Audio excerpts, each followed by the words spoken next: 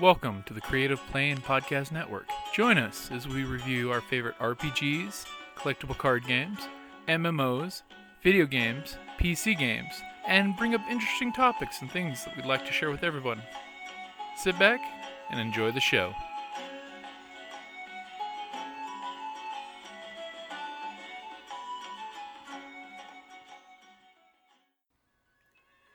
Hi, this is Kelly, aka Trixie from Ragnarok and Roll, a Scion to Ragnarok story, and Tilda Wimblewick from D&D Journey of the 5th Edition.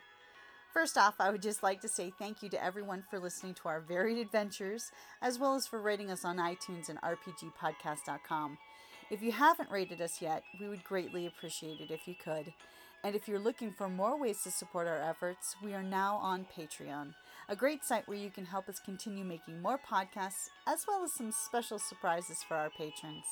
If you can, please look us up at www.patreon.com/cppn. Every little bit helps. And again, thank you for listening. They want to establish things like people are being eaten by vampires, or creatures have learned how to fly, or we're all getting sucked into a terrible vortex. They would invent an actual mechanic in the game that would reflect that in some kind of gameplay. So the first thing I want to tell you is that art and fluff and background is not enough to carry the concept of your game. And it doesn't matter if it's video games or cards or board games or whatever. All games have mechanics, and mechanics lend to the flavor of what you're doing. So in that respect, when it comes to steampunk, your mechanics need to reflect some of the more popular moods of steampunk without trying to refine it down to like one magical, this is steampunk. One thing is steampunk is heavily mechanical, okay? No matter what you look at, even if it's magical based steampunk, I've seen a lot of really good magic. Steampunk has got a heavy mechanical element, even if it's a magical mechanic, or it's working with steam, or I got aether powered generators. It doesn't matter. People are putting things together and taking things apart to make them better, or to make them do wondrous things in steampunk. Ergo, if you're designing a steampunk game, we need to have some kind of element where things come together and come apart to make things accomplished. In my own game, Twisted Skies, we just decided that the best way to do this was to go straight for the gadgets. Steampunks love gadgets. We all love wearing them. We all love making them. And so we dedicated an entire card type in our game to gadgets. We call them tech cards. We take pictures of all the different gadgets that we come across at conventions that we think are super cool. We make cards out of them. And in gameplay, they go in and out of play very rapidly. They're affected by other cards, and they move around on players. But it's the ability to carry this awesome gear, which is very much a steampunk element, that brings that mechanical element into it. We also brought airships into it, which have stats that interact in the game.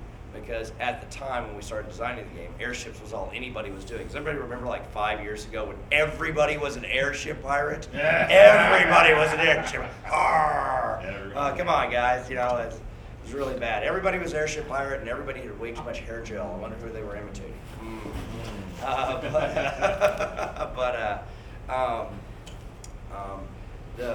Having some kind of a mechanical element, some kind of visceral, touchable, we use this to accomplish this type element in steampunk. It needs to be a part of your game.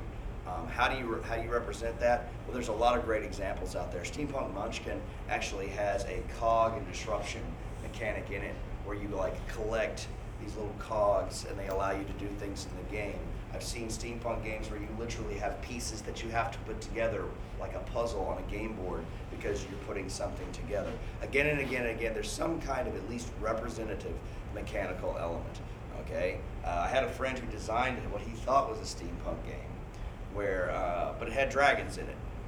So the people on his cover were all wearing steampunk clothes, and he had steampunk art throughout his product. But in the game, all the pieces and everything that it talked about, it was people wearing steampunk clothes, riding dragons, fighting each other. So they moved around these hexagons and rolled dice to make things happen. And he couldn't understand why steampunks weren't latching into it. He's like, I got the art. He's like a hired professional artist. Look at these sexy steampunk women in these corsets with these goggles, and these brave, dashing gentlemen with their brilliant mustaches. It's like, why don't the steampunks like my game? And I was like, well, if you took all the steampunk art off of it, this could be, and you just played it, you would think this was like a high fantasy game because of the way you've constructed it, and because of the elements you've put into it. You're focusing on a more magical, more biological aspect, and you're like, where's one thing? When I finally boiled it down, I was like, where's the steam, Matt? Where's the steam in this? It's called steampunk. You've got a bunch of guys wearing goggles riding around on dragons fighting each other with lances. Now, while that is cool, you're going to lose some steampunks. And I'm going to tell you this, no matter what steampunk product you design, you're not going to hit everybody on the mark. We could walk into that closing ceremony tonight and say, hey, what is steampunk? And there's 1,500 people in there, and you'd get 1,500 different answers, because there is no hard definition of steampunk, and I pray to God there never will be. The fact that everybody gets to bring their own flavor to the table, the fact that it is constantly evolving, is what makes steampunk fascinating and a fun community. But it does make it a challenging genre to put into materials, especially games. So it has to have that steampunk element. Where is the steam? Where are the engines? Where are the airships? Where are the gadgets? Where are the hats? Where are the goggles? And do they do something? They can't just be, we're going to make the same old game we always make. We're just going to slap goggles on all of our characters. Lots of game companies have attempted this and have met very limited success. Like just taking something you already make and just writing steampunk across the top, not always good. The new steampunk Munchkin was highly anticipated. It's come out. It did well at first, but now it's trailed off. I am friends with Steve Jackson of Steve Jackson Games. He lives in Houston, about 2 hours from my house. He actually went to the university that was a rival university of my university. So me and Steve have known each other a while. And he called me and he said, hey, Steampunk Munchkin's not doing as well as we thought it would. And I was like, what do you mean not doing well? He's like, oh, well, we've only sold 500,000 copies. And I was like, oh, darn, Steve. My heart bleeds for you and your 500,000 copies sold in the first 2 months. And he said, no, I don't really get it, man. And I was like, well, you kept a lot of the same mechanics, and you kept a lot of the same thing. And I was like, it's constantly evolving, dude. It's constantly changing. Everybody has a different opinion. He's like, yeah, but Jim, you told me that Steampunk's already played Munchkin, and they really like it. And they do. He's like, how are they doing it? And I said, this way, man. We'd go buy your Wild West set, and then we'd go buy your Space set with all the ray guns in it. And then we'd go buy your Munchkin Booty set, which is your pirate set, and we'd shuffle them all together. And guess what? When you take lots of ray guns and space shoots, you take a lot of Wild West stuff, and you take a lot of pirate ships and sharks and stuff like that, and you shuffle it all together and you play it, it comes out like steampunk. You mix Munchkin Cthulhu in there, and boy, it gets really steampunk really fast. So I was like, you overthought it, Steve. You thought too hard. You're like, we got to have these little tokens that have cogs in them, and they're cool and all, but you took that extra step that you didn't need to take. You already had really good products. So it's a stepping game. You will misstep if you're making a game product for the public. You can misstep with any finicky genre. That's why game companies, I get questions like, why aren't there more steampunk games? Why aren't there any steampunk movies? Why isn't there a steampunk series on TV? Well, it's because current. Everybody wants a steampunk Star Wars. Everybody wants the equivalent of the big blockbuster for steampunk. I know, called Harry Potter, frankly. Yeah, I see that. What I tell them is when you're in entertainment, and we ran into this all the time when I worked with Wizards, and when I talked to AEG, which is a large game company in California that also owns a magazine company, and the thought in publication of any mass media is we have to net as many people looking at this as possible, and niche markets are finicky. They're finicky. Steampunks are finicky. Okay, 1 year we all want to wear bowlers, and the next year we all want to wear top hats. 1 year we want plain goggles, and then the next year, oh my gosh, somebody found a way to make glowing lights go on goggles. Now we all have to have glowing lights on our goggles. 1 year in Texas steampunk, all of a sudden everyone was wearing a kilt. It's just like 3 years ago, all of a sudden every steampunk had to have a kilt, even the ladies. That is a rough, scary environment for a game or any kind of media publication company to try to service a finicky niche market like that. And if you're going to design something, you're designing something for fun for you and your friends to play with, that's great. But if you're trying to design something for publication, you need to understand right now that the market that you are targeting is finicky, it shifts. And whatever you make today, it will most likely not like tomorrow.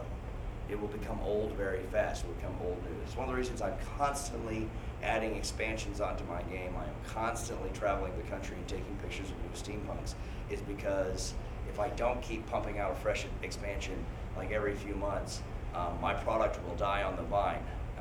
And I've got to get 5 years out of that product. And just about any professionally published game of any type, video games need to have a 1-year shelf life. They need to be able to sell. They need to have a big release, and they need to taper off as they go down.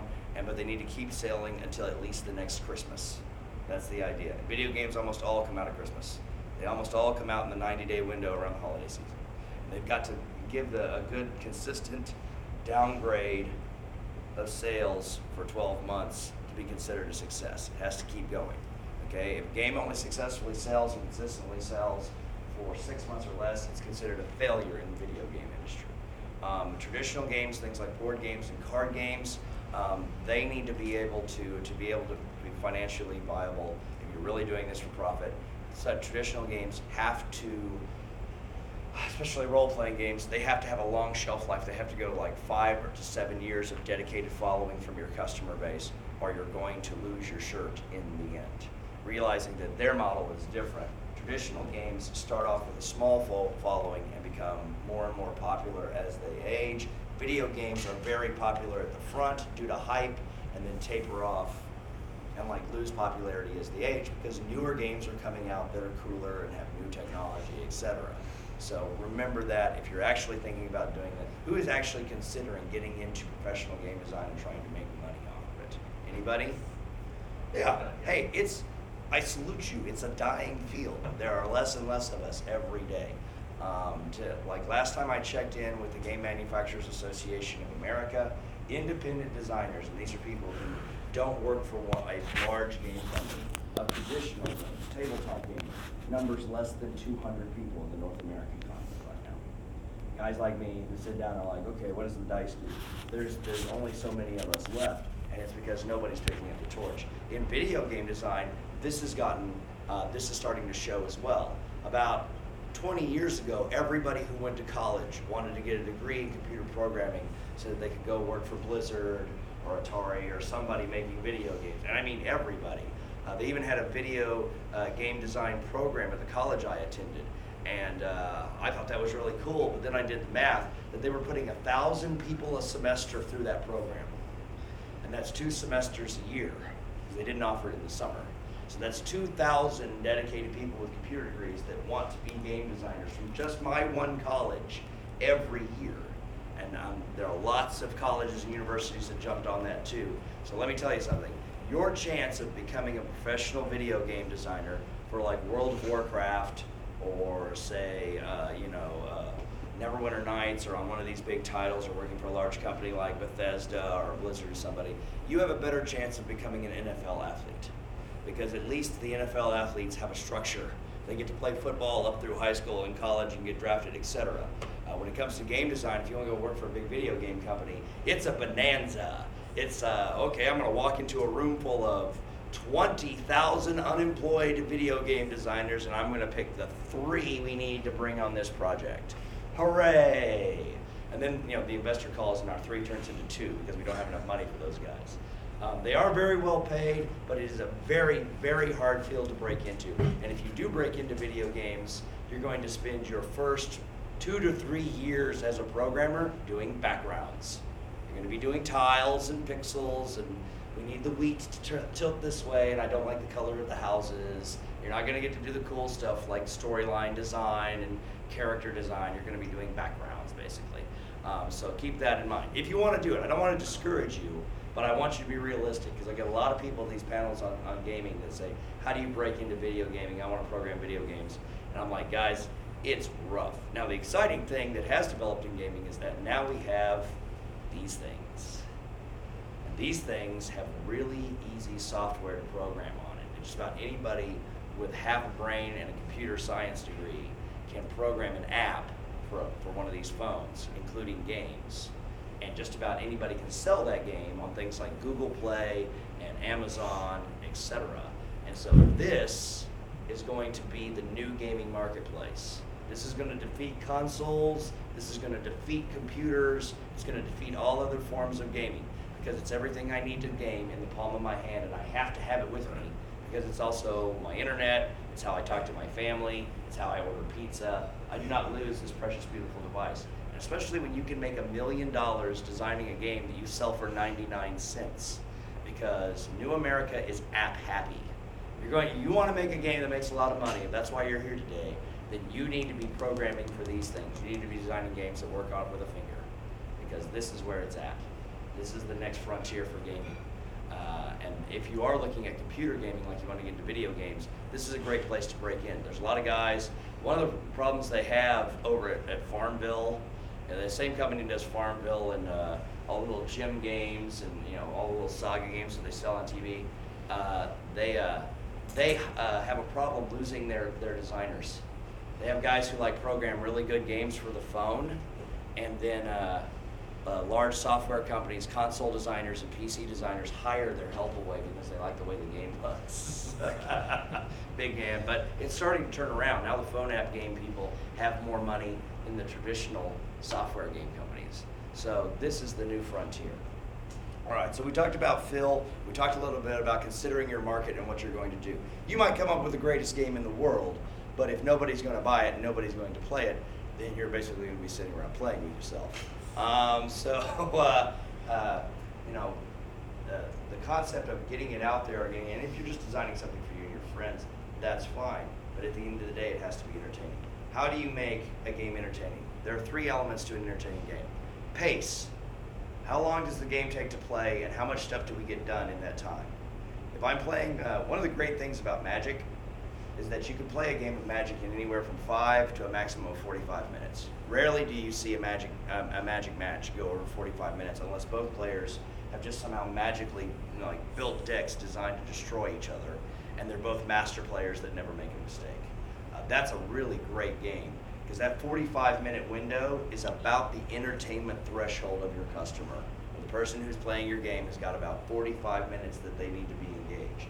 If they're entertained, they'll stay engaged. And if they're not engaged by 45 minutes, then they're going to quit playing, even if they had fun at the front of the game.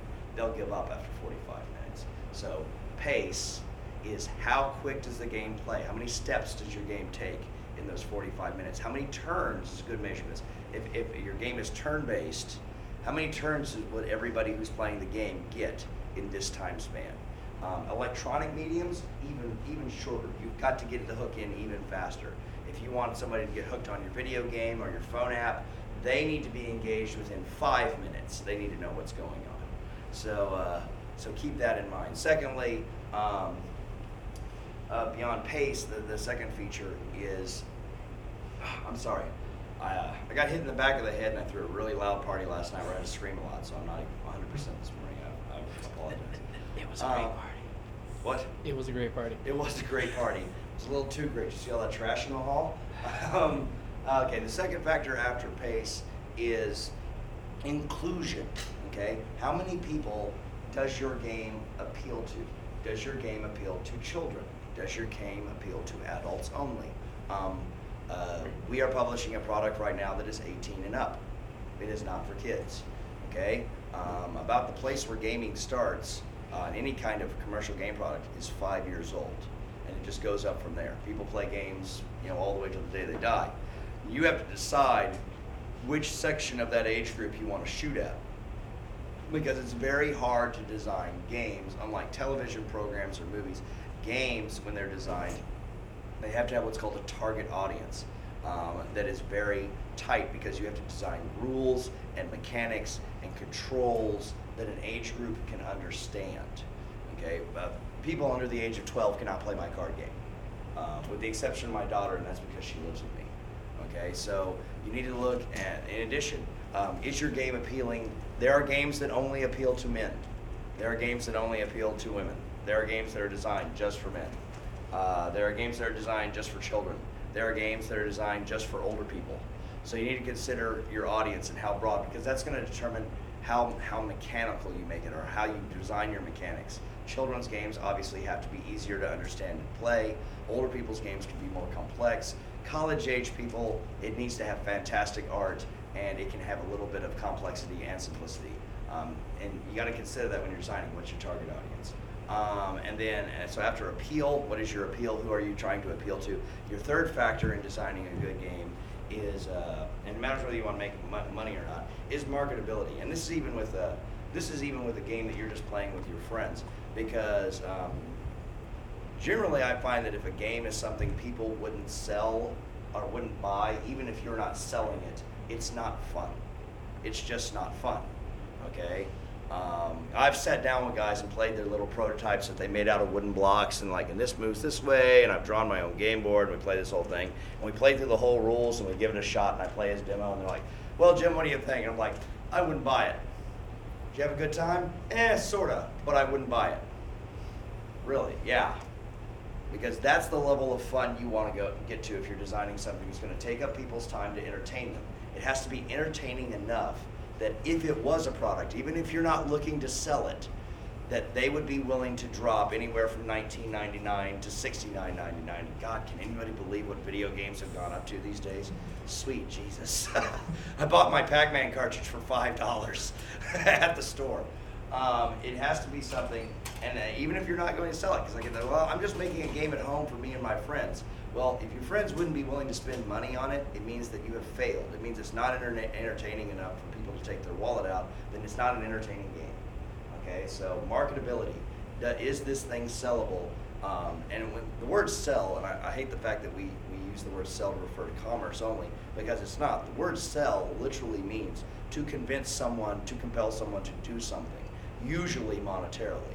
So can you sell your game? Can you hook people with it? Can they be interested with it so much that even if it was for sale, they would be willing to pull the money out of their wallet and buy it?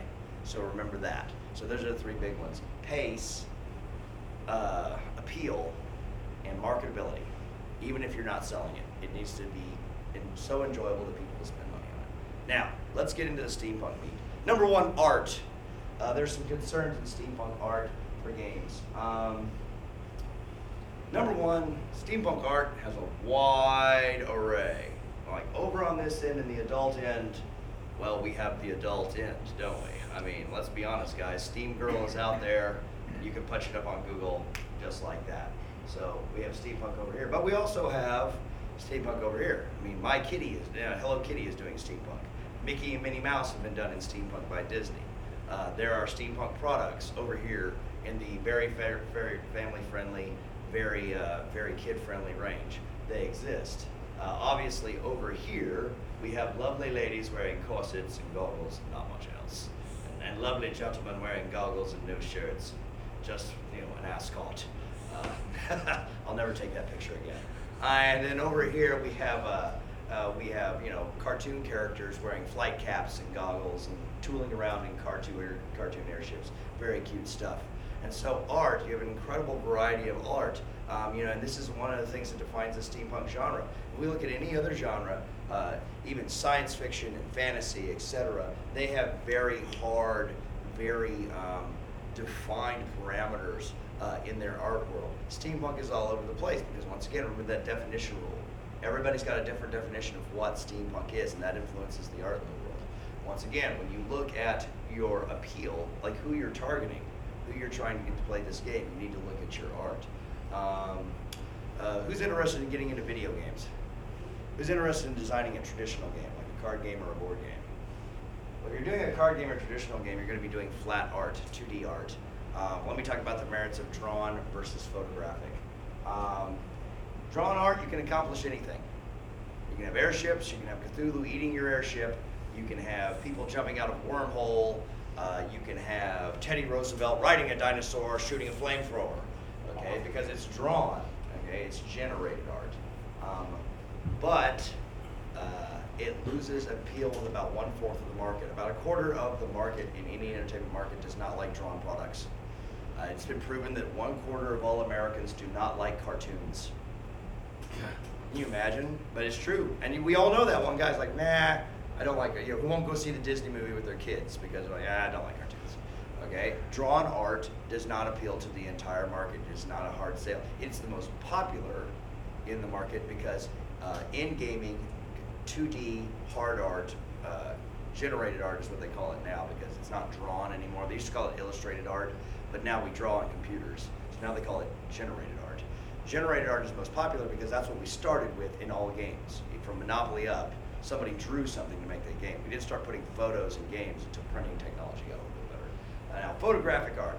Photographic art is cheaper. It's less expensive to use photos. It's a lot less expensive to get you and 10 of your best-looking steampunk friends together and run around the zoo or the state capitol building or some other location that has really cool backgrounds, take awesome pictures of you doing silly stuff, and then use those pictures for your game. I know this, because that's what I do. Now, I do hire illustrators from time to time, but I'm going to tell you right now, photographers are way cheaper than illustrators. Illustrators are expensive, ladies and gentlemen, especially when they're working with an independent concept. It's not like when you go to the convention, you're like, hey, will you draw me a Boba Fett? And they're like, oh, sure, I know what Boba Fett looks like, or a Stormtrooper, or My Little Pony. But when you're designing a new illustration with an illustrator, that is a dedicated process. You have to go in and sit down and say, I need this illustration for my game, I need these pictures for my game, and I have this heroine, and she has brown hair, and she wears gold goggles, and she wears high heels, and her corset has stripes on it, and the illustrator's like, whoa, whoa, whoa, whoa, whoa, whoa, and he's got and that's, just to get started, that's usually about $1,000, just to get your concept art started. Make sure that, because he's got to translate what you're telling him into a physical medium, and that's rough. It does take longer. It does take a lot longer than, hey, let's take our friend Tiffany. Tiffany looks a lot like our main character. Let's dress her up in steampunk, and let's take her over to the public library where they have that cool looking sculpture and take pictures of her for our game. Okay, so you can see the difference in cost. Because even if I hired a photographer to take pictures of Tiffany, and with professional camera and setup, most local, work for hire photographers are going to cost me about $300 for a day shoot, where an illustrator is going to charge me about $1,000 just to work out my concept art. And then after that, he's going to charge me either per piece or a percentage on every piece of art that he produces for my game. So, generated art, whether it's on the computer or drawn, is more expensive than photography. I know that sounds crazy, but it's just the way the market has evolved. Less and less people are drawing these days, really. And a lot of people who are artists can't pick up a pencil and draw anymore. They all do this. And that's fine. I mean, that's fine. That's an art form. But still, that even takes longer. If you're like trying to get somebody to computer generate something, then take your illustration time and triple it, because pixels take time. So remember that about your art. Those are your two options.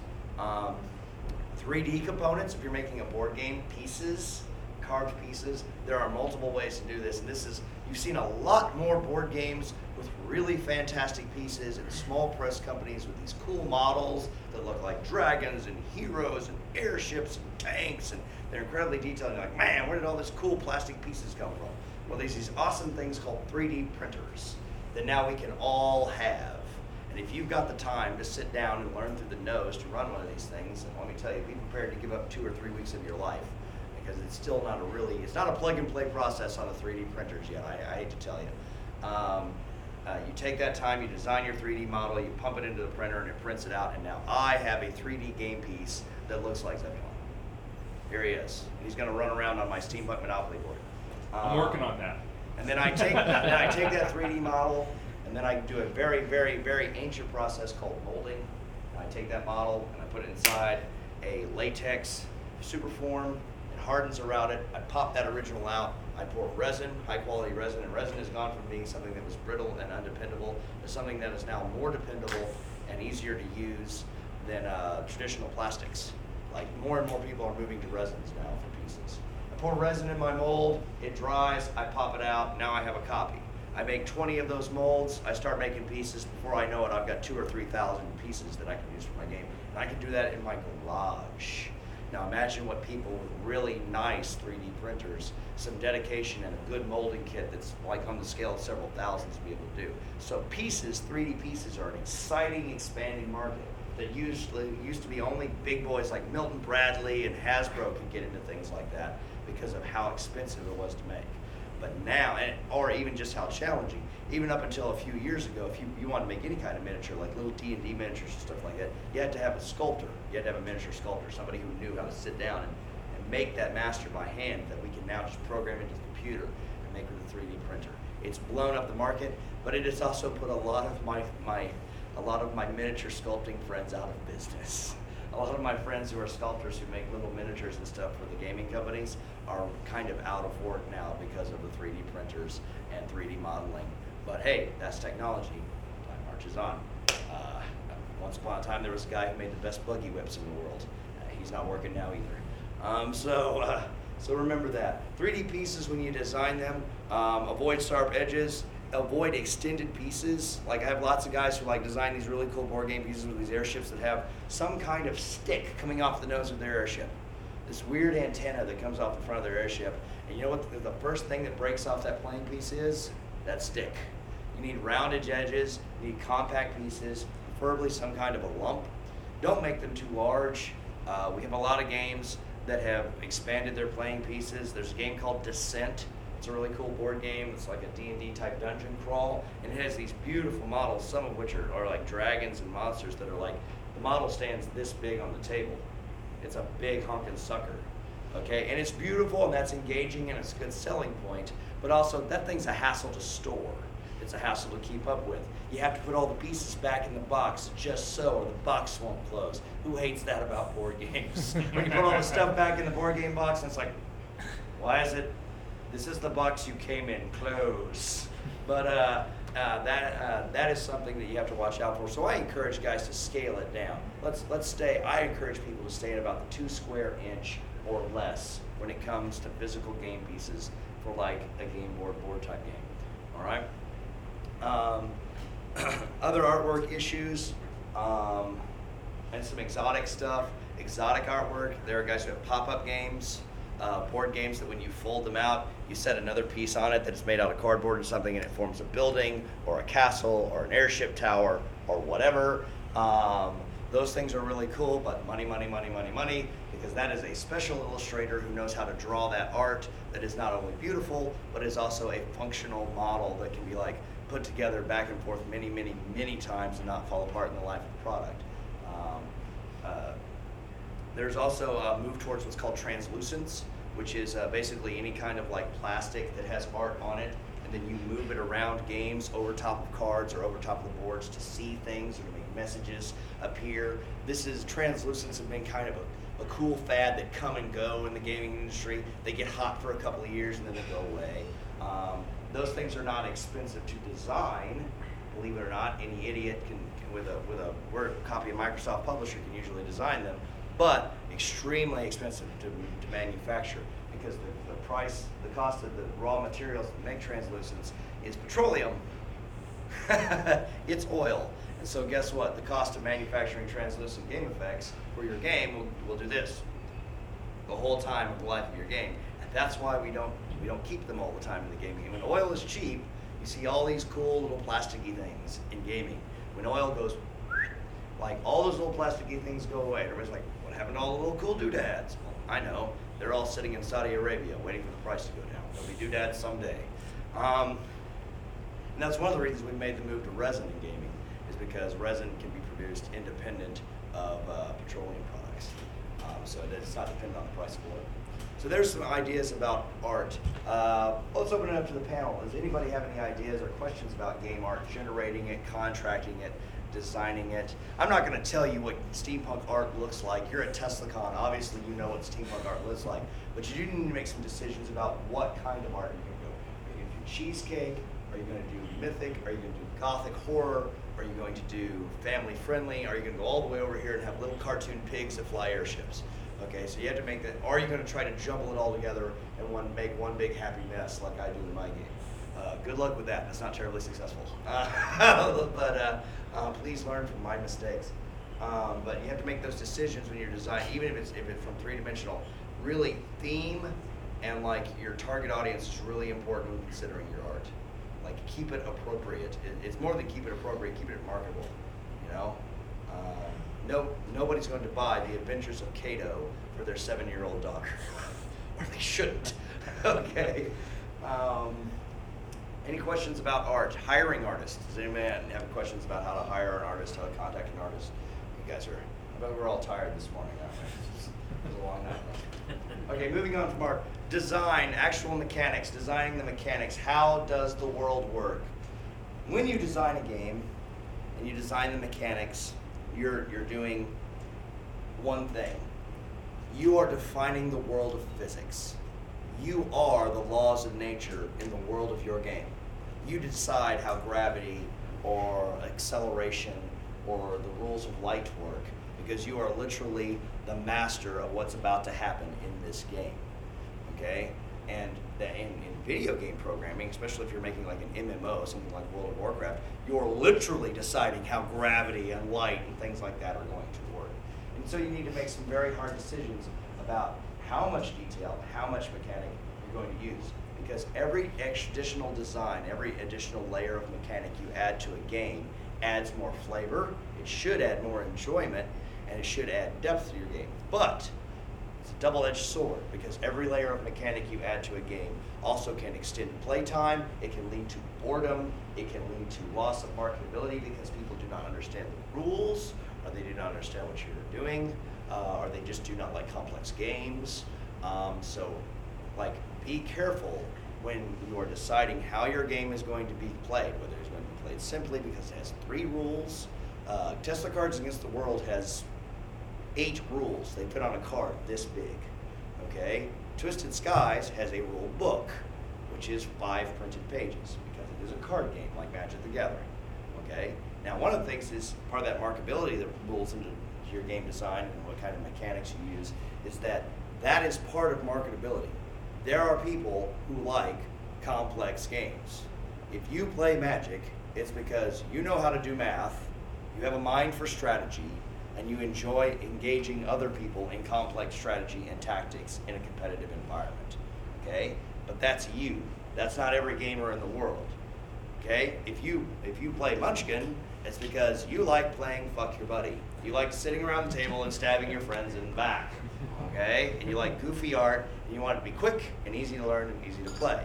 Or you can play something as easy as Farkle, which is a game that's or Yahtzee, little games played with 4 dice, which usually have rules that you can learn in about 2 minutes, okay? And these are all markets. And there are people over here who do not like simple games, and there are people over here that do not like complex games. So as you're deciding on your mechanics, as you're adding different layers of how the game is played, remember that. You're moving up and down this scale of likability amongst customers and whether or not they're going to like your game. Designing mechanics for steampunk. Keep it fantastic. Steampunk is a setting of the fantastic, okay? It is not possible, by my knowledge, to build a steam engine that has enough power to get a vessel off the ground and not be so damn heavy that it would crash to the roof of this hotel, okay? So at the very beginning, the concept of a steam-powered ship that flies through the air is fantastic already on its face, or gigantic mechanical robots stomping around in 1885. So your mechanics need to have an element of the fantastic. When you design your game, it should be possible to do things in the game that you can't do in your own life. Steampunk is a heroic, fantastic, exciting setting. Even in subgenres of steampunk, things like dark steampunk, or what some people start calling goth punk, which is steampunk mixed with horror, or whimsy punk, which is steampunk mixed with cartoons. People who are running around as steampunk Pinkie Pie or steampunk My Little Pony or Hello Kitty. All of these aspects are fantastical on their face. So if you make your steampunk game too realistic, and there is uber realistic steampunk that's very steeped in history and very steeped in the real 1800s, it's just a slight variance, just a little twist here or there, and that's fine. But even those are fantastic on their face. Like I met one guy who said, I don't know if my concept is steampunk because my concept is I don't have flying airships or anything like that, but I have in my concept that the British Empire, like Queen Victoria never died. Like she became an immortal and she lived forever, and the reign of Queen Victoria has lasted like 270 some odd years. And so because of that, the world never moved beyond the level of technology that Queen Victoria was comfortable with, and that's why we're all still running on steam. Is that steampunk? Because I don't have any magic, I don't have any flying airships, etc. And I was like, you bet your sweet ass that's steampunk. I've read that book. Yeah. That's Transatlantic Tunnel. There you go. Harrison. Yes, and that is steampunkish. That is steampunkish crap. Why? Because it has an element of the fantastic. You know, what we all have in common as steampunks is the first thought you have to be a steampunk is you say, what if? What if once upon a time? Or what if we never did this? Or what if we still did this? The what if factor needs to be a part of your steampunk game. It needs to be imaginative. It needs to inspire the imagination with the fantastic. Secondly, it needs to go, in my opinion, one of three major theme directions. It either needs to be horrific, such as Lovecraftian Cthulhu type stuff. It needs to be whimsical, because there's a lot of whimsy in steampunk. There's a lot of silly steampunks that do silly things and have silly themes and silly stories. That's fine. Or it needs to be adventurous. Okay, we're going to go to the deepest reaches of Africa and extract the magical aether gem with a retracting mechanical claw of doom. You know, it needs to be adventurous, whimsical, or dark. Do not try to mix more than two of these at a time. Okay? Once again, learn from my mistakes. My Little Cthulhu. My Little Cthulhu. Like, sure, we can have everything in steampunk in one game. It won't look like a train wreck. Please, learn from my mistakes. It will look like a train wreck. I'm going to make a new game called Trainwreck. So it needs I to think have, I've seen that game. Yes. Sorry. There needs to be, so remember, steampunk is a game of, steampunk is a genre of big themes, of big ideas. It's catchy, it's out there. Okay, so when you design your mechanics, you want there to be bold moves and bold actions in your games. Your game has to have what we call antithesis. It continues to move, it chugs along, it keeps up its steam. Something me and the other steampunk game designers joke about is like, this game's got no steam, it doesn't keep it up. Okay?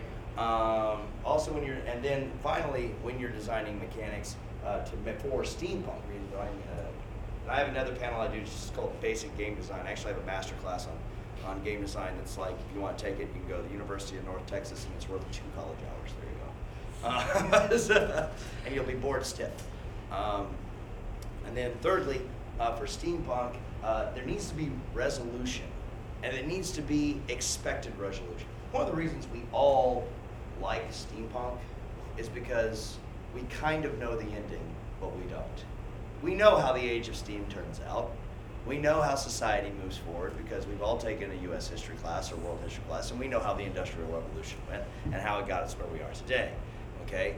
There's a comfort in that. There's a comfort in steampunk in knowing we're in the 1800s, it's going to be adventurous, and in the style of the 1800s, the guy's going to get the girl, everything's going to come out okay, we're going to save the airship, or we're all going to get eaten by Cthulhu and our souls will be damned for all time. One of the two, but we have expectations, and we get resolution in steampunk.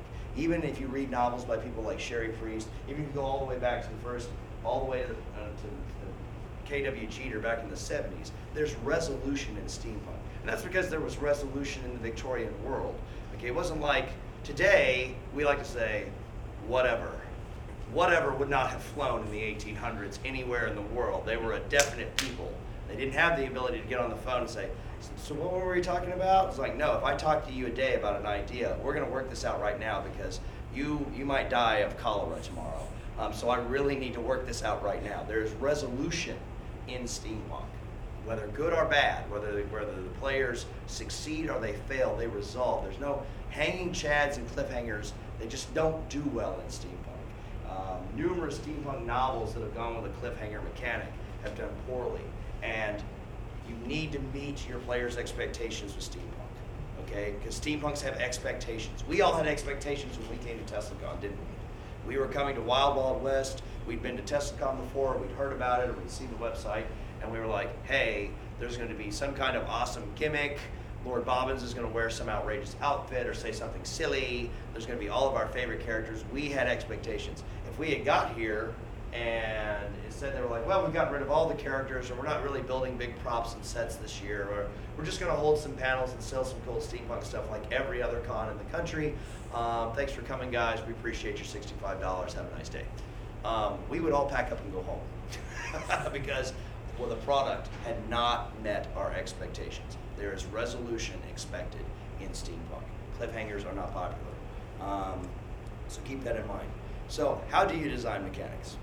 When you sit down to design mechanics, and I'm going to talk about traditional gaming guys here, I'm not going to talk about video games, because this is a little bit more then we're going to get into programming, and that's a lot more complex. In a game, when you're designing a game, the first thing you need to do before you think about art, or what you're going to call it, or how long your instruction book's going to be, you need to look at what you're actually playing with. When I sit down to design a card game, I go get an index card. I go get a piece of cardboard. And I sit down at a table and I lay that piece of cardboard in front of me, and I'm like, what can this piece of cardboard actually do? Okay, well, I can turn it this way, I can stand it back up, I can flip it over, I can turn it that way, I can turn it this way. Let's draw a picture on this side and a picture on this side. Now I can do this or that or this or that. And I can turn it this way. I can pick it up and throw it away. I can put it in a stack. I can take it out of the stack. What are all the things I can actually do with my hands with this thing? Because you want to know what? Everything I can do with that piece of cardboard just became a game mechanic. If you do this with the card, this happens in the game. If you do this in the card, this happens with the game. If you flip the card over, this happens in the game. You take the card and you throw it away, that happens. You get the card and you give it to your friend over here, this happens. Those are all mechanics. So if you're going to be working with a physical game, actually sitting down and physically working with what you're thinking, what can I actually do? Because if you don't do that, you're going to limit yourself. We had a big problem with Magic back in the 90s. We hit a wall.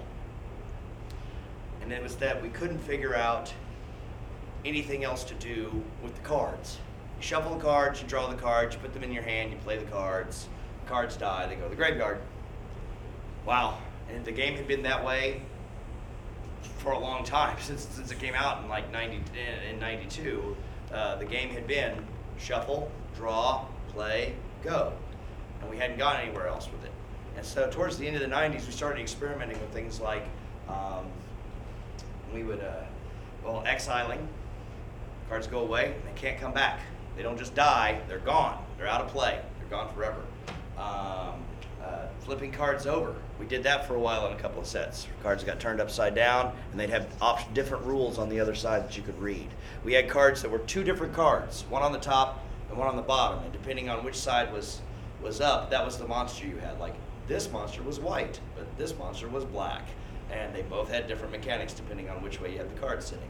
And so literally how we got to that point was they pulled all of we had a big meeting with like 45 people, and we all get in this room and we sit down in Seattle, and he's like, okay, we gotta brainstorm through this, and we talked about art and design, and let's get rid of this rule, or let's have 2 decks, or let's make the backs pink. Oh God, we came up with all kinds of crazy crap. At the end of the day, Tom Jackson, who doesn't work for him anymore, but was like the lead of development, got up and was like, you know what, let's do this. And he pulled a Magic card out of his bag, and he walked up and he went, what can you do with that? Blah, blah, blah. It's a flaming, it's a flaming goblin. You can blah, blah, blah. No. What can you do with this physical object?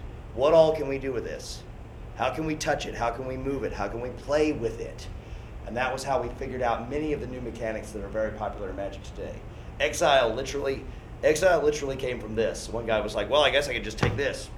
And he just flung it off the table and flew it in the floor. And Tom was like, exactly. Somebody write that down. Pick up card, throw on the floor. And that was the birth of Exile. It was like, this card is gone and it cannot come back. So something like that. If you're going to have physical components, actually be physical with them. If you're going to make a board game, like a board game is a surface, so get a piece of paper with little pieces moving around on it, okay? So get a piece of paper and go like, I just went and stole some little like toys out of my daughter's room. It's like, okay, all right, well, we got the fairy princess, and we got the little, furry teddy bear, and we've got the unicorn, and do. Even that, move them around. Okay, I'm gonna have a board that moves in a circle. Oh no, that doesn't work. I'm gonna have a board that moves in an S curve. Oh, that doesn't work. I'm gonna have a board that moves from each corners. Well, that works, but everybody does that. So same thing. If you're making a visceral game, get visceral. Get your hands on something. And start teaching yourself what your materials are actually capable of doing. You might surprise yourself, and you'll give yourself expandability. In my card game, you do not flip the cards over or turn them over or put them face down with their backs up. Yet. But it's going to happen. Why? Because someday I'm going to have to come up with something new to entertain my customers. And I've got those ideas, those mechanics tucked in my back pocket. Because 5 years ago, I sat down with a piece of cardboard and said, what all can I do this card. Okay, so if it's a visceral game, get your hands on something. Don't start designing art and mechanics and etc. because when you're designing game rules, you'll hit a wall. Let's talk about that in game design. Hitting the wall. That's what we call it in game design. Hitting the wall is, oh crap, I don't know how to do this. Well, turn the card sideways. No, that's what you do in turn 2 to get your airship.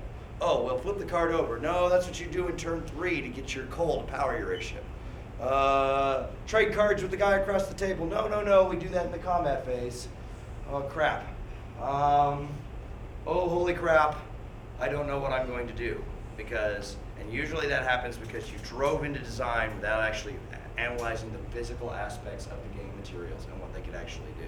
And it can be as stupid as someone, and I'm literally I've been in game design meetings where some guy walked into a room full of people with a scratch board with like tons of stuff scribbled all over it, and guys were like rubbing their eyeballs because they've been at it all night, and some guy eating a sandwich from the day shift comes in and says, "You should just turn it upside down."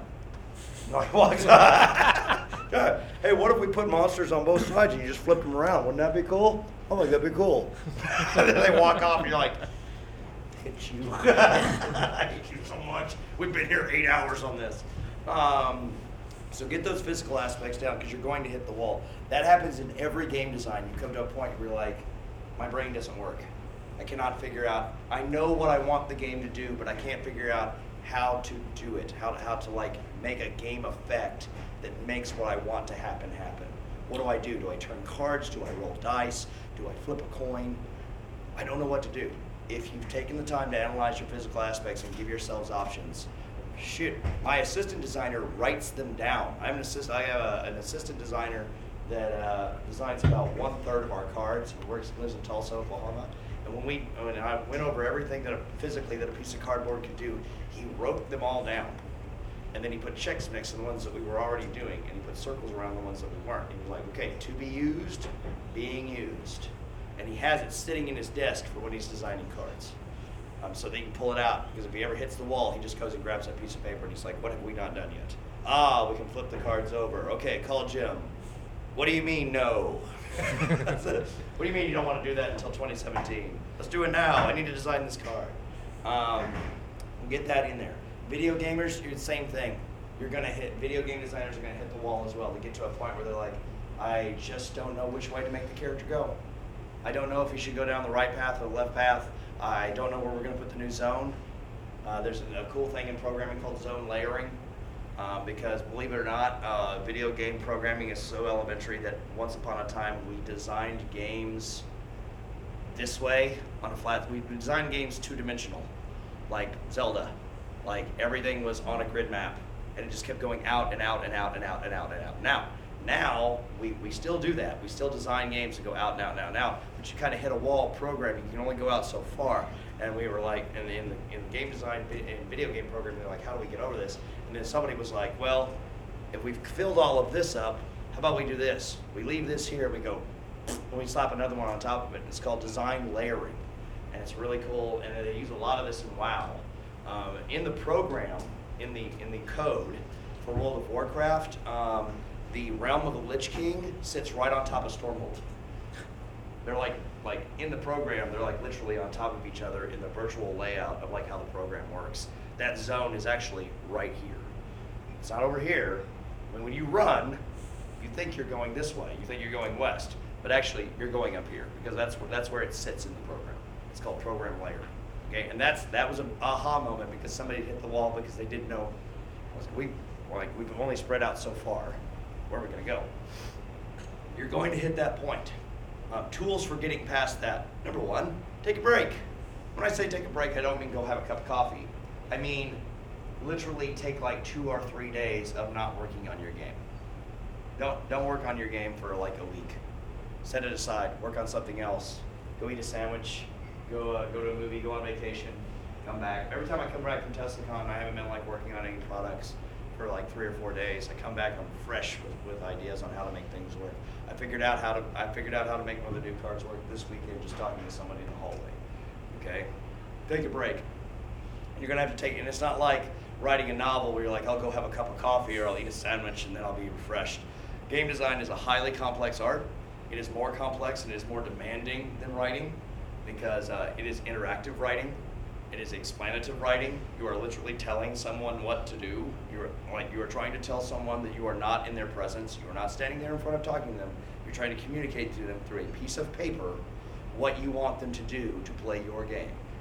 If you don't think that's difficult, I challenge you to go sit down and write some instructions for your significant other. Because I've written down instructions for my wife that were literally bullet points, and she still got it wrong. Give somebody directions sometime over the phone. Okay? Take that to the next level. That's writing instructions for a game. Okay? So remember that. And you're going to need more time to let your brain cognitive that. Writing instructions. Let's talk about that. Writing instructions for gameplay. Because I'm not going to tell you what mechanics to design. And I'm not going to tell you how to design mechanics. You know that. You know you want a game where pieces move like this, or you roll dice like this, or you play cards like this, or you move a controller around like this, etc. Everybody in this room knows that. If we went into that, we'd be here for weeks.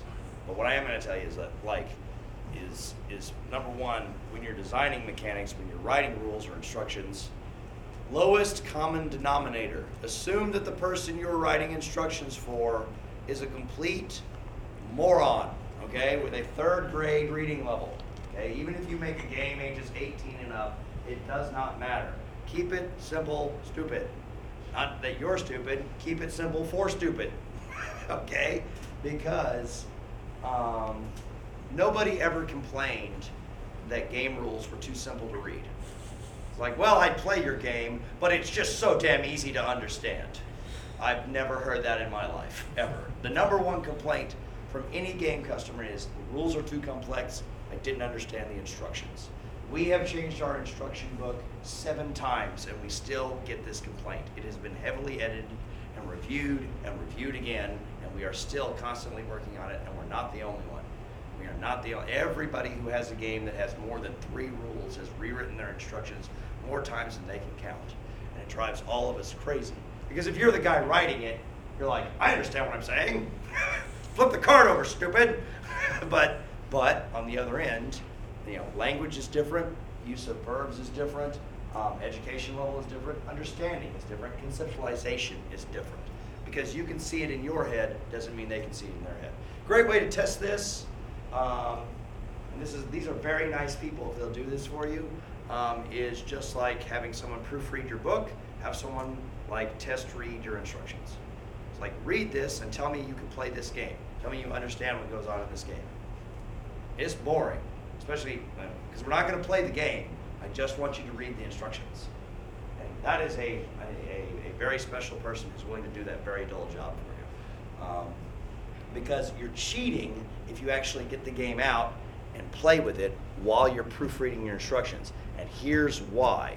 I need to be able to read your instructions and understand how to play your game, even if it's not sitting in front of me, even if I can't touch it and play it. Because if I start playing it, then as we're playing it, we'll say things like, oh yeah, it does this, or well, you're kind of supposed to do that. And you know what you're doing there? You're filling the gaps in the instructions through gameplay. That needs to be avoided. Okay? I need to be able to read your instructions, and I need to be able to see your game in my mind and know how it is played. Okay? So that's a tip on writing instructions. Keep them as brief as possible.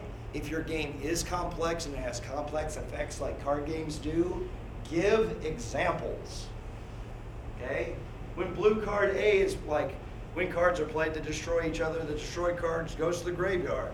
What does that mean? Well, example, when Blue Elf comes out and you play Immolating Fireball, Red Goblin is sent to the, if you can do a picture with little arrows showing all this stuff moving around, I know that sounds retarded, but it's the market. You have to assume that your customer is literally the worst educated 3rd grader in Arkansas. Okay, they're just complete morons and they don't understand the English language. Use small words. Don't use big concept words. I had a guy who used to work for us who wrote gigantic words. He's like, Utrecht's mortify. There's no. Is that like a fluff term? No, that's like a game term. No, let's not do that. Exchange. No, don't use the word exchange. Use trade. Like small words, simple concepts as quick as possible. If you have to use a big word, use a big word. but keep it simple. Everybody's education level, everybody's intelligence level is different. Lowest common denominator. Think of the stupidest gamer you've ever played with. Okay? Oh man, Larry. Yes, write your rules for Larry. But this Okay? one is exiled, defenestrated. Yeah, exactly. And yes, and clearly defined. Do not have open-ended rules. The English language, ladies and gentlemen, and boy, we learned this at WotC real fast. The English language is a language of exceptions and addendums. This word means this, but it also means this. This word Except means when it also means this. except when it also is. The word may means you have the option to do something. The word shall means you have to do it. That was an important discovery at WotC one day. Because we had a guy who was a pre-law who came through playtesting. He was like, you know the word may means it's optional, right? It means I don't have to do this. And you know the word shall, if you use the word shall here, the word shall is imperative. There's no option. If you tell somebody you shall do something, you do it. That's why the word shall is used in legal documentations. Such and such shall, such and such shall. It's not because they like the Bible, folks. It's because the word shall is imperative. You have no option. You shall do this. You will do it. Even the word will isn't as imperative as shall. So the English language can be interpreted a lot of different ways. Punctuation, where you put a comma. Oh, the delights that commas and periods have Let's caused. eat grandma. Yeah. Comma save lives. The comma save lives. Comma. Oh, but there's a comma there, which means there's a step. It's like you do this, comma, then you do this. Well, actually, you do all of that. There's a comma there because grammar. Well, sometimes, this is terrible, but sometimes in especially printed materials, to get the idea across or to get people to play the game mechanic the way you need them to do it, you take grammar and say, bye, Grandma, and you just chuck it out the window. You know, you're done with grammar for a minute. You skip those commas or you skip those periods because you know they'll be misinterpreted. They'll cause breaks or pauses or misunderstanding along the way. The English language is confusing, so keep it simple. Simple words, simple concepts. Whatever you're doing, put it in the simplest sentence you can possibly do and use as little punctuation as possible. And I know that sounds terrible, and maybe it's a dialogue on the state of society, but that is what you have to do if you want to make a game that people are going to be able to play and understand when you're not sitting there. Because I can sit down and play any of my games with everyone in this room, and we'll have a great time. But I'm the designer, okay? I'm the guy who designed the game. So obviously, I'm going to be able to get you through a game in a really good time. I need you to sit down and have a really good time in my game when I'm 3,000 miles away and I don't know you, okay? I don't know you. Every game, weak games that I see on the market right now are games that have really big FAQs, really big question and answer sections on their forums. Huge forums, big, huge rules forums. Now, for complex games, that's understandable, especially games like Magic or Pokemon that have evolved over several years and several sets. But if you just put out a board game, you have 5,000 rules questions on your website from your customers in the first month, there is a problem in your instructions. There is a serious issue in your instructions. And then you have to publish the most dreaded thing in the game manufacturing field, the dreaded errata. This is the errata. We said this in our rules, but now we're saying this. We know we wrote the rule this way, but what we really meant to say was that. It's like holding your hat in your hand and apologizing to your My mama. characters almost got killed by it. Yeah, characters have almost gotten killed by errata. Cards have gotten wiped by errata. Errata has taken entire cards out of play in Magic and Pokemon and Yu-Gi-Oh! So you don't want to go there. Sometime you're going to be faced to revise. My game is less than 5 years old and I've revised it. We have 5 or 6 cards that we were like, yeah, that sentence structure was pretty crappy. We didn't get that across. You know what? One of the trickiest words in writing rules, especially on cards or board games or anything, is the word you. When such and such happens, you may do such and such. That is a dangerous, well, who's you? Is you me, the guy who's playing the card, or is it you, the guy I'm targeting the card with? Who is you? When you say you, who do you infer? Who are you inferring? So we had to get away from you, and we went to the player of this card. It gets really boring. We have a sentence on like half of all of our interrupt cards, almost all of them. It says, You may place this card in your hand or play it immediately. And you would think that'd be something people could just remember, but we write it on every damn card. You may place this card in your hand, or you may play it immediately. It's an interrupt card in our game, and that's to let people know. You can either, when you draw this, you're like, ooh, shit, I'll use that right now, or oh, I'll save that for later. And you would think that would be people could learn that, but we have found that actually putting everything a card does on the card, and we're not the only ones. Everybody has found that is actually just the best way to write a card game. Is just put it all on there. This is exactly what this, even if it's a paragraph. And if you can, avoid the paragraph. The most joked about cards in Magic are the ones that you get a Magic card, or and there's even a couple of Pokemon cards like this, and it's in size 5 font. It's like, well, I'm going to read a book now. Really, any kind of a card game material shouldn't have more than 3 sentences on them. And that's getting heavy. Board games, writing on the board should be no more than titles and simple sentences. It's a board game. It's supposed to be visual. It's supposed to be looked at. If it needs more than a sentence, it needs to be in the instruction book. Okay? So remember that. Yes, sir. I'd like to point out that sometimes you can make things just a little too simple and run into the same problem. You do. One of the Thank most you. tragic Magic games I ever had was one where the other player said, laid down a card that said, your opponent loses next turn. Next turn came around, I lost. It was on the card. Yeah. I had to obey it. Right. By the manual. Yes. And It you're was right. terrible. It was terrible. Simple rules can lead to the same problem. Make sure you define what's going across. And once again, that's that proofreading thing. You gotta have buddies who read your rules, who read your cards. Playtesting. Okay, well, this is part of mechanical design of anything. Playtesting. How do you playtest? People ask me this. How do you playtest, Jim? How do you playtest your game? Well, make a whole bunch of copies of my new product, sometimes on note cards, because I'm cheap. And by the way, Steve Jackson Games, every new edition of Munchkin is printed out on paper and then glued onto note cards like they were 3rd graders. And that's how they test every expansion of Munchkin. Because I have the note card playtesters for Munchkin Cthulhu. Steve gave them to me and signed them for me. So they're sitting in my house right now in a little collector's box. But it's literally just ye old index cards cut in half with shit glued on them like they were in the 1st grade. And that's how they decide how their game's gonna work. Don't be afraid to make stuff like that. You don't have to get your art worked out. You don't have to decide what your borders are gonna look like or what your instruction book, what color your instruction book is.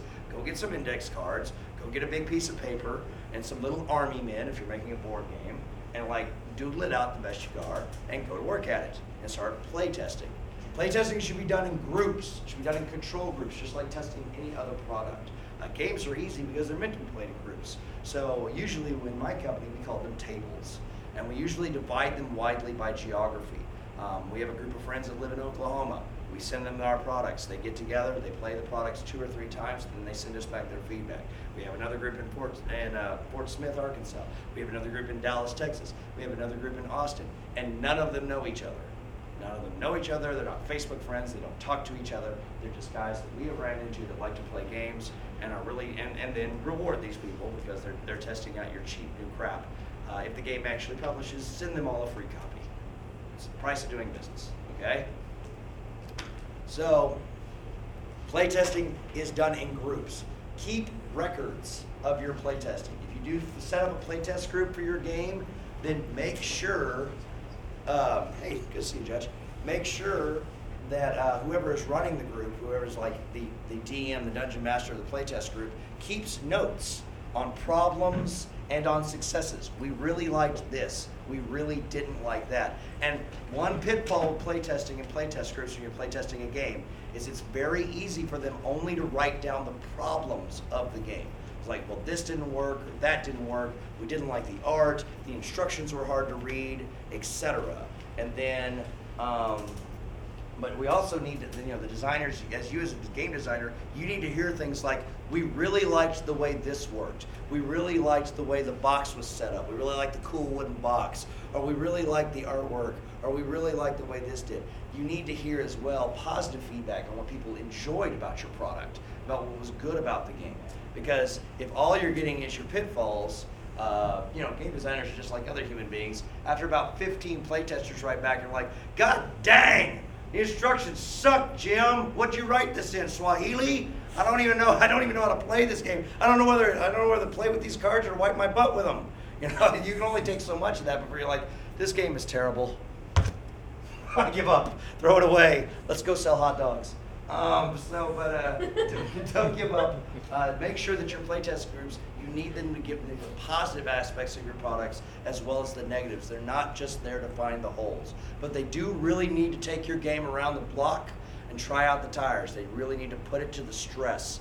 And so we have a couple of playtest groups, like our playtest group in Oklahoma playtests our card products only, and it's made nothing but tournament level Magic players. These are guys who play on the Magic circuit. They play in competitive tournaments for money and prizes, and they are rules lawyers. And everything I send them, they tear it to shreds. I get an email that's like this long. It's like, this is wrong, this sentence is wrong, this comma shouldn't be here. I didn't understand this, I didn't understand this, I didn't understand this. Pros, we like the hot girl in the corset. Thanks, guys.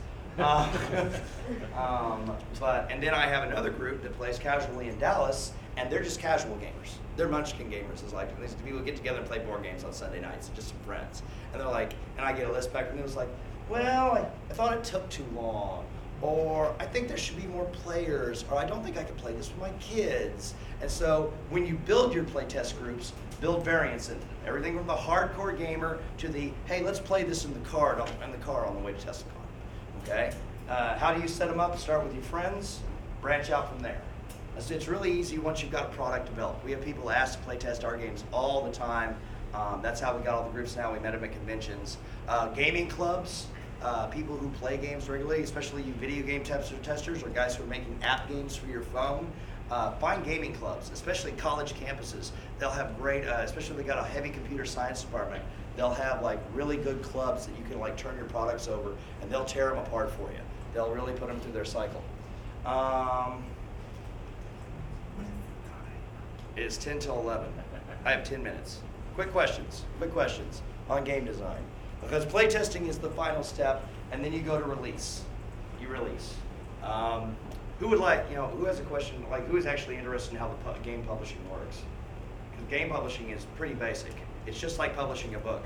You develop a product, you go to a publisher, you introduce them your product, they play it just like they read a book, and they either say, yes, this is cool, we'll pick this up and we'll carry it for you, or they say, no, this is utter crap, you have wasted your life, please go make French fries at McDonald's. And they are really... There doesn't seem to be much in the middle. There's no middle. They are really that brutal. They are really... David Reed over at Wizards of the Coast is the most vicious man in product development you will ever meet in your life. He will tell you straight to your face how much your game sucks and why you shouldn't be a human. It's just, he is a vicious bastard. And so that's how games traditionally get published. But now we have self-publishing for games, and that is an exciting new frontier. If you're into writing RPGs like Dungeons and Dragons, well, fantasy publishing or print-on-demand technology serves your needs very, very well. But now we have print-on-demand cards. That's how I got into the card game, because now they've invented new technology where they have print-on-demand card games. That means everybody in here could design their own poker deck with their own faces on it, upload it to the service, and then get their own card decks made, no upfront cost to you. That is a unique new technology. I know because our product was one of the very first card games using that technology. And let me tell you, we screwed it up pretty good the first few times. We broke the machine once. That was an awesome phone call.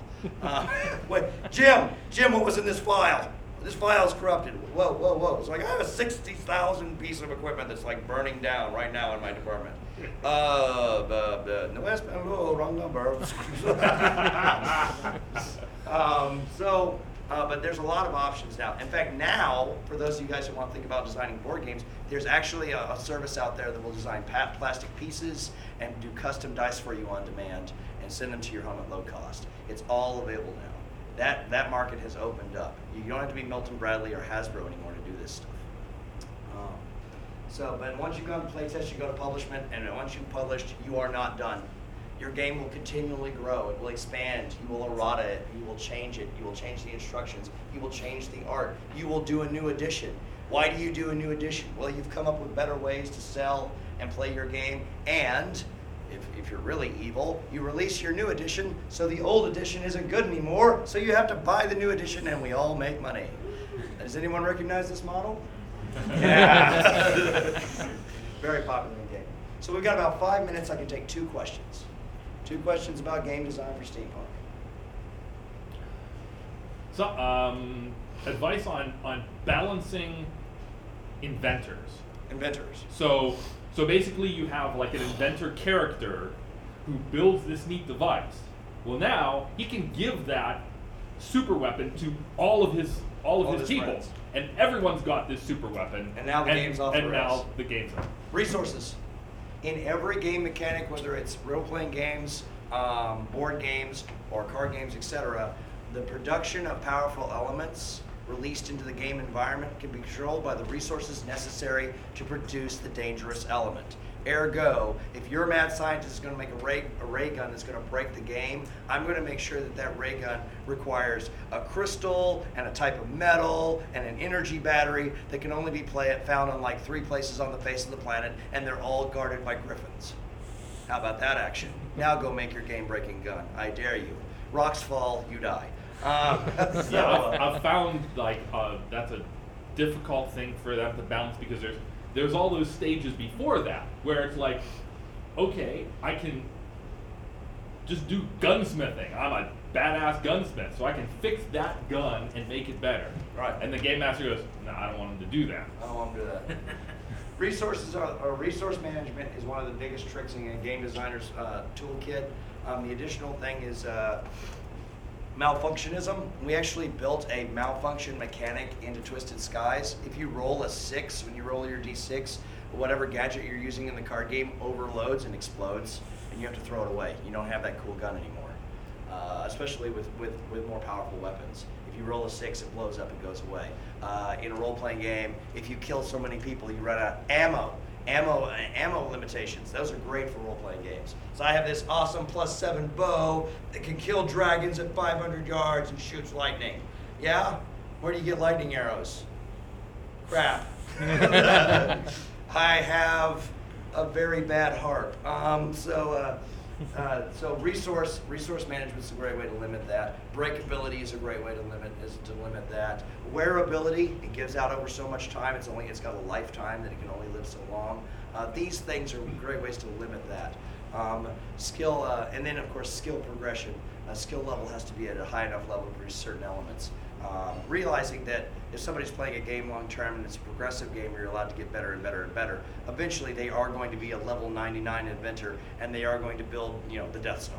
And you just need to, their copper-plated Death Star that runs on Steam. It's going to happen once they get to level 99. You better be ready. As a game master, you better be ready for it. Yeah, and at that point, it's time to say, hey guys, let's play Monopoly.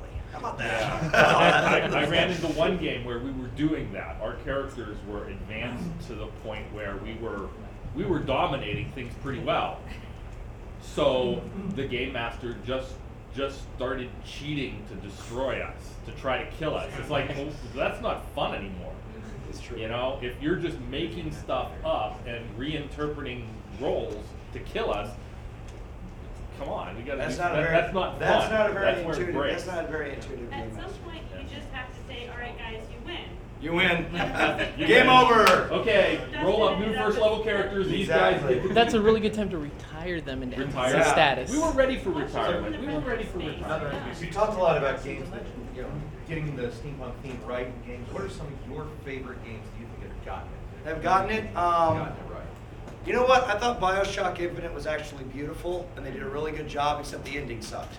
And that's everybody's like, wow! It's like it's the biggest anticlimax since your prom. Okay, it's just The thing you thought was going to happen. everything you thought was going to happen didn't. And we talked about that, didn't we? The steampunks want resolution. They have expectations. That's part of the The clean genre. clothes.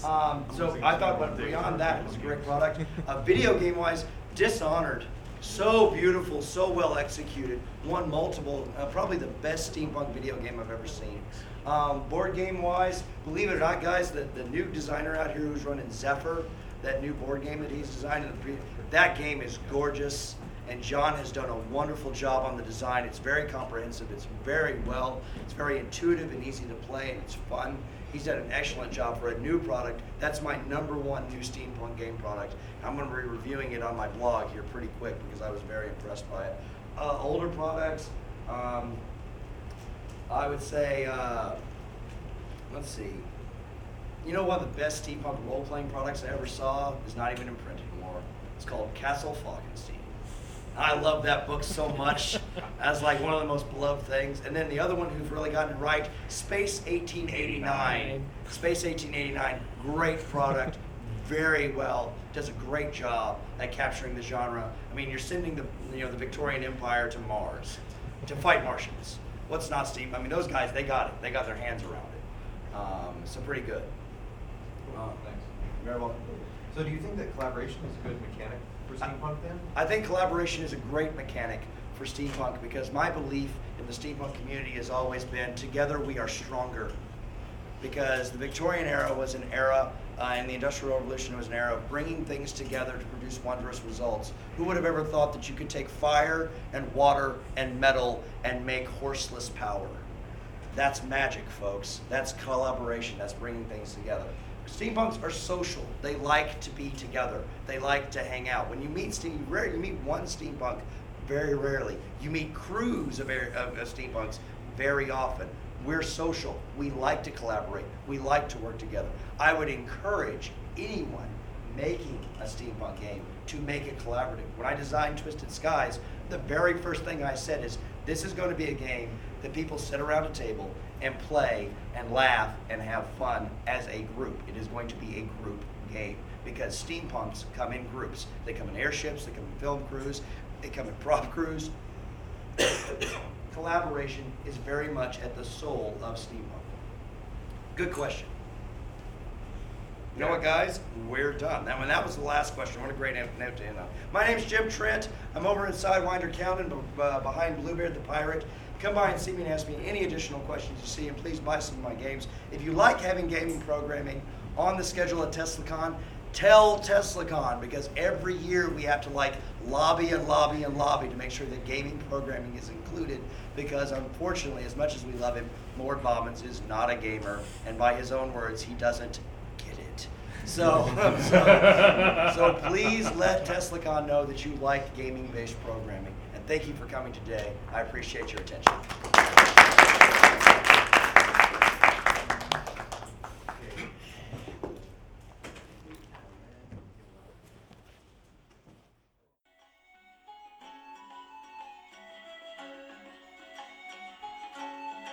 Thank you for listening to the Creative Play and Podcast Network.